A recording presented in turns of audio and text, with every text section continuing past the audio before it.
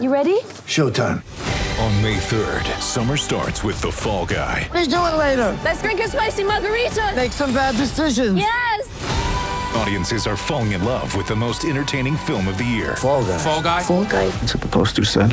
See Ryan Gosling and Emily Blunt in the movie critics say exists to make you happy. Trying to make it out? Nope. Because I don't either. It's not what I'm into right now. What are you into? Talking. Yeah. The Fall Guy. Only in theaters May 3rd. Rated PG-13. With threats to our nation waiting around every corner, adaptability is more important than ever. When conditions change without notice, quick strategic thinking is crucial. And with obstacles consistently impending, determination is essential in overcoming them. It's this willingness, decisiveness, and resilience that sets Marines apart. With our fighting spirit, we don't just fight battles, we win them. Marines are the constant our nation counts on to fight the unknown. And through adaptable problem solving, we do just that. Learn more at marines.com. Hey everybody, this is Doug Robertson of the Atlanta Journal-Constitution with another edition of the Southern Fried Soccer Podcast. As always, you can follow me on Twitter at Doug Robertson AJC, on Facebook at Atlanta United News Now, and I hope that you will consider subscribing to the Atlanta Journal-Constitution, my employer. Thank you for emailing me your questions. I'm going to get to those in just a bit. To quickly recap last night's game, Atlanta United and Philadelphia drew 1-1. But that draw was enough to see Atlanta United eliminated from the quarterfinals of the Champions League for the third consecutive season. Philadelphia advances on 4-1 aggregate. The goals last night were scored by Sergio Santos in the 47th minute, the second extra minute of the first half. And Philadelphia's was scored by Kasper Schmeichel around the 87th minute. Santos' goal, it was his first as a professional. He had a fantastic game for Atlanta United last night. Several blocks of shots, several good passes.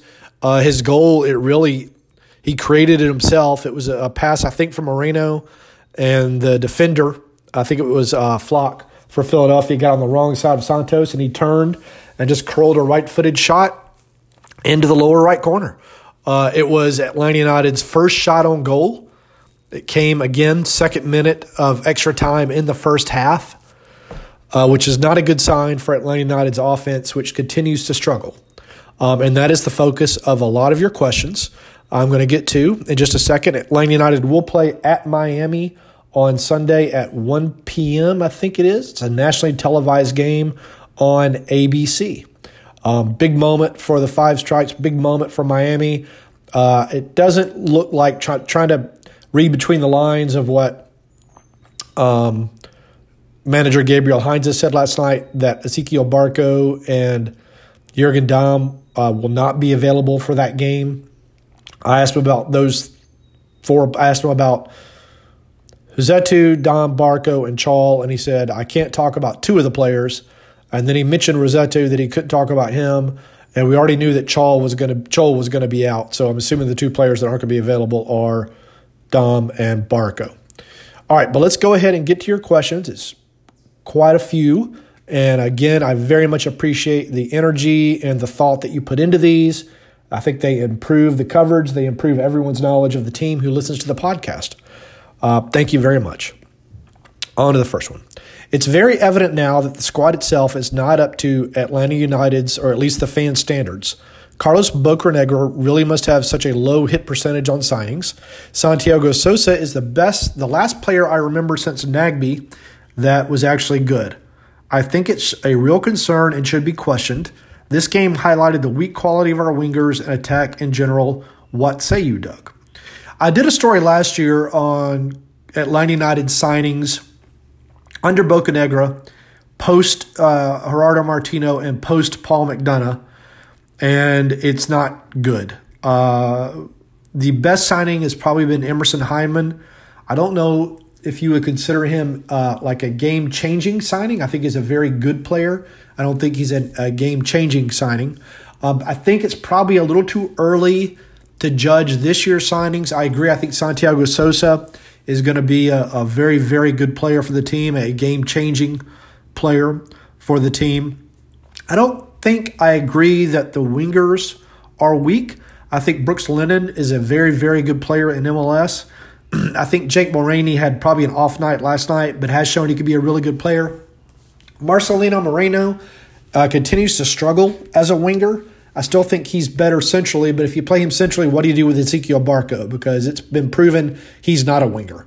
At least in Major League Soccer, he's not a winger. And I think the team is still going to try every which way it can to figure out Ezequiel Barco's best position. Heinze will be the fourth manager to try. None, in my opinion, have been able to figure it out just so far. But we'll go on to the next question. Atlanta displayed yet another poor offensive performance that lacked creativity and resorted to desperate crosses into the box. In your opinion, do you see Heinze turning the team around in terms of offensive struggles? You know, this is one, and I keep harping on this on Twitter, and some people keep getting aggravated with me.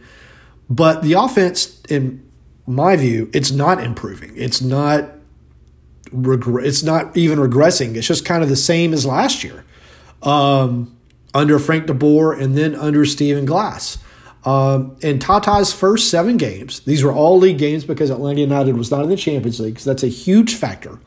But it was a new manager, new players, which is 2 of the excuses y'all are using for Heinze, which are accurate, or excuses isn't a good word, reasons that Atlanta United's offense is struggling. The team scored 17 goals in 7 games. Right now, Atlanta United has scored 7 goals in 7 games. So you want to break down the opponents? Okay, let's break down the opponents. You faced a very good Costa Rican side at Alajuelense in the first game. You scored 1 goal. Then you faced an Alajuelense team minus 7 starters and couldn't score until the final seconds of the game. You play a Chicago team that is now looking not very good. You score 3 goals, but 1 was a golazo, which you can't count on those. 1 was an own goal, can't count on those. And 1 was, I described it as a tap-in yesterday, and some of you got mad. Okay, it was a hard shot, but it was against a mostly open goal for Hyman. And then another penalty kick, or shutout by Philadelphia in the next game, another penalty kick against New England. And then the Sergio Santos individual moment last night. If you're looking for, is the system working on offense? Right now, it's not working. It's worked well against Philadelphia, and that's because Atlanta United came out with his hair on fire, which is what we thought we were going to see most of the season, but that's really the only game in which we've seen that, apart from a few minutes in the second half in the second game against Alajuelense. You definitely didn't see it last night. Thought you would with a team that needed to score 3 goals to have a chance to advance. So in terms of like tactics and system, I'm not seeing any improvement on offense. I'm sure that there are things there that I am just not smart enough to see. I am not a former Manchester United player like Gabriel Heinze, but I would be a little bit concerned if I were him. You could say, okay, they didn't have Barco, they didn't have Dom. Okay, New England didn't have Martinez. Or I'm sorry, Philadelphia didn't have Martinez. There's always going to be players missing. You've got to count on the squad. You've got to overcome your limitations within the squad. That's the sign of a good manager. And I think Heinze will be able to do it, but it's just not happening right now. How do we line up against Miami this weekend? We look pretty tired at the end of this one. They'll have, 4 days to recover? I think they'll be fine. Against Miami, I think you'll probably see most of the same lineup. Heinze has got to start putting out the same players to try to build some chemistry, I think. And so I think you'll probably see the same starters that you saw against Philadelphia down in Fort Lauderdale on Sunday. Was Sosa not the best player on the field? Very impressive. Yes, he was. At least the best player for Atlanta United. Very, very good player. I think he had struggled a little bit against New England because they did a very good job of man-marking him. Dirty South Soccer guys did a very good story about that, which I would encourage you to go and find and read about how they took him out of the game. You're probably going to see a lot of that now from Major League Soccer. Philadelphia didn't do it as much because they kind of sat back a little bit more at times than did New England. We lack any bite in the final third. How do we change that? That is the million-dollar question. Why was Alan Franco not playing? Heinze has said that he's going to rotate the center backs a lot.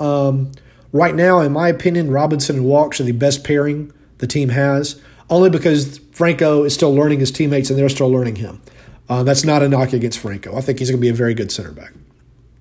The positive from Joseph Martinez is that he keeps looking better, but he's not there yet.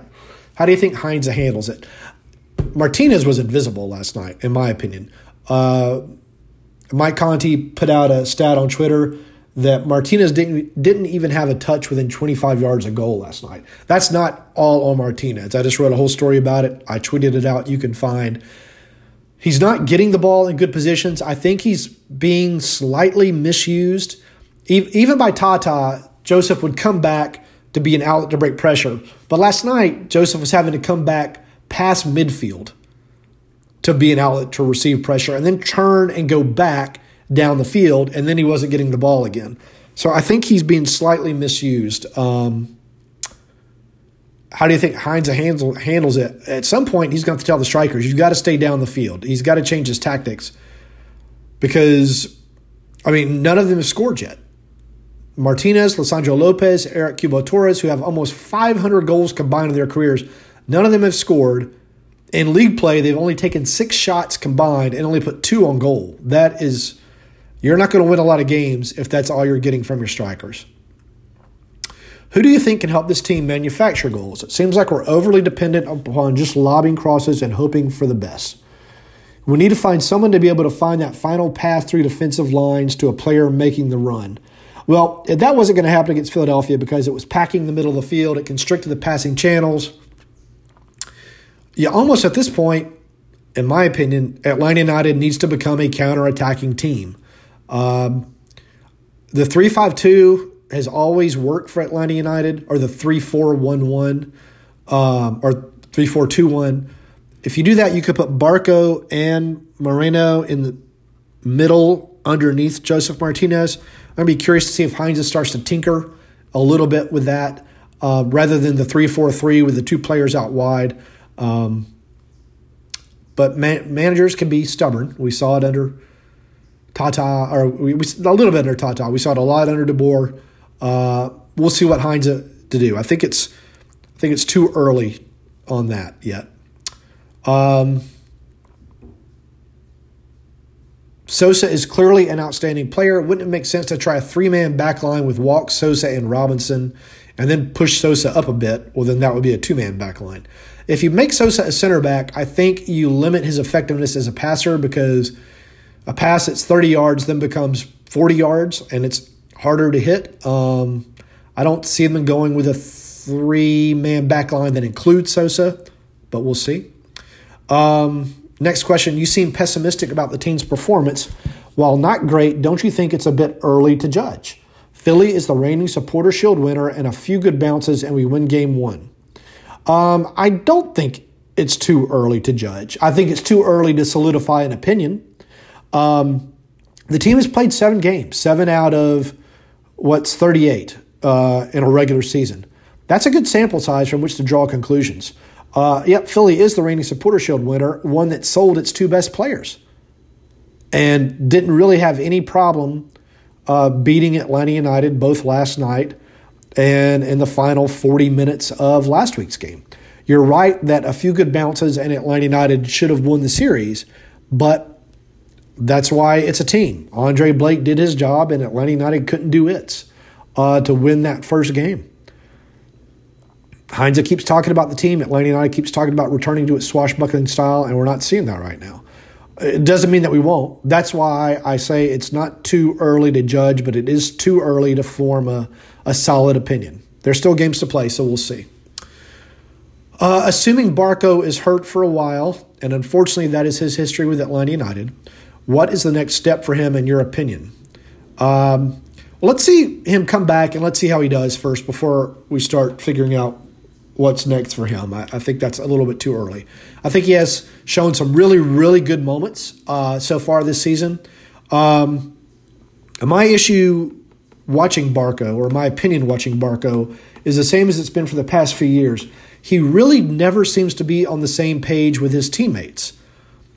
He's got 2 goals, one from a penalty kick, not one by him. The Golazo that he scored. I think he may have 1 assist this season. That's it. He hits key passes, but nothing is coming from the finished product. That's not entirely on Barco. That's also on his teammates. But it still seems to me like he's just struggling to get on the same page with his teammates or they with him. It's one or the other. But let's wait a bit to see what he's like when he comes back.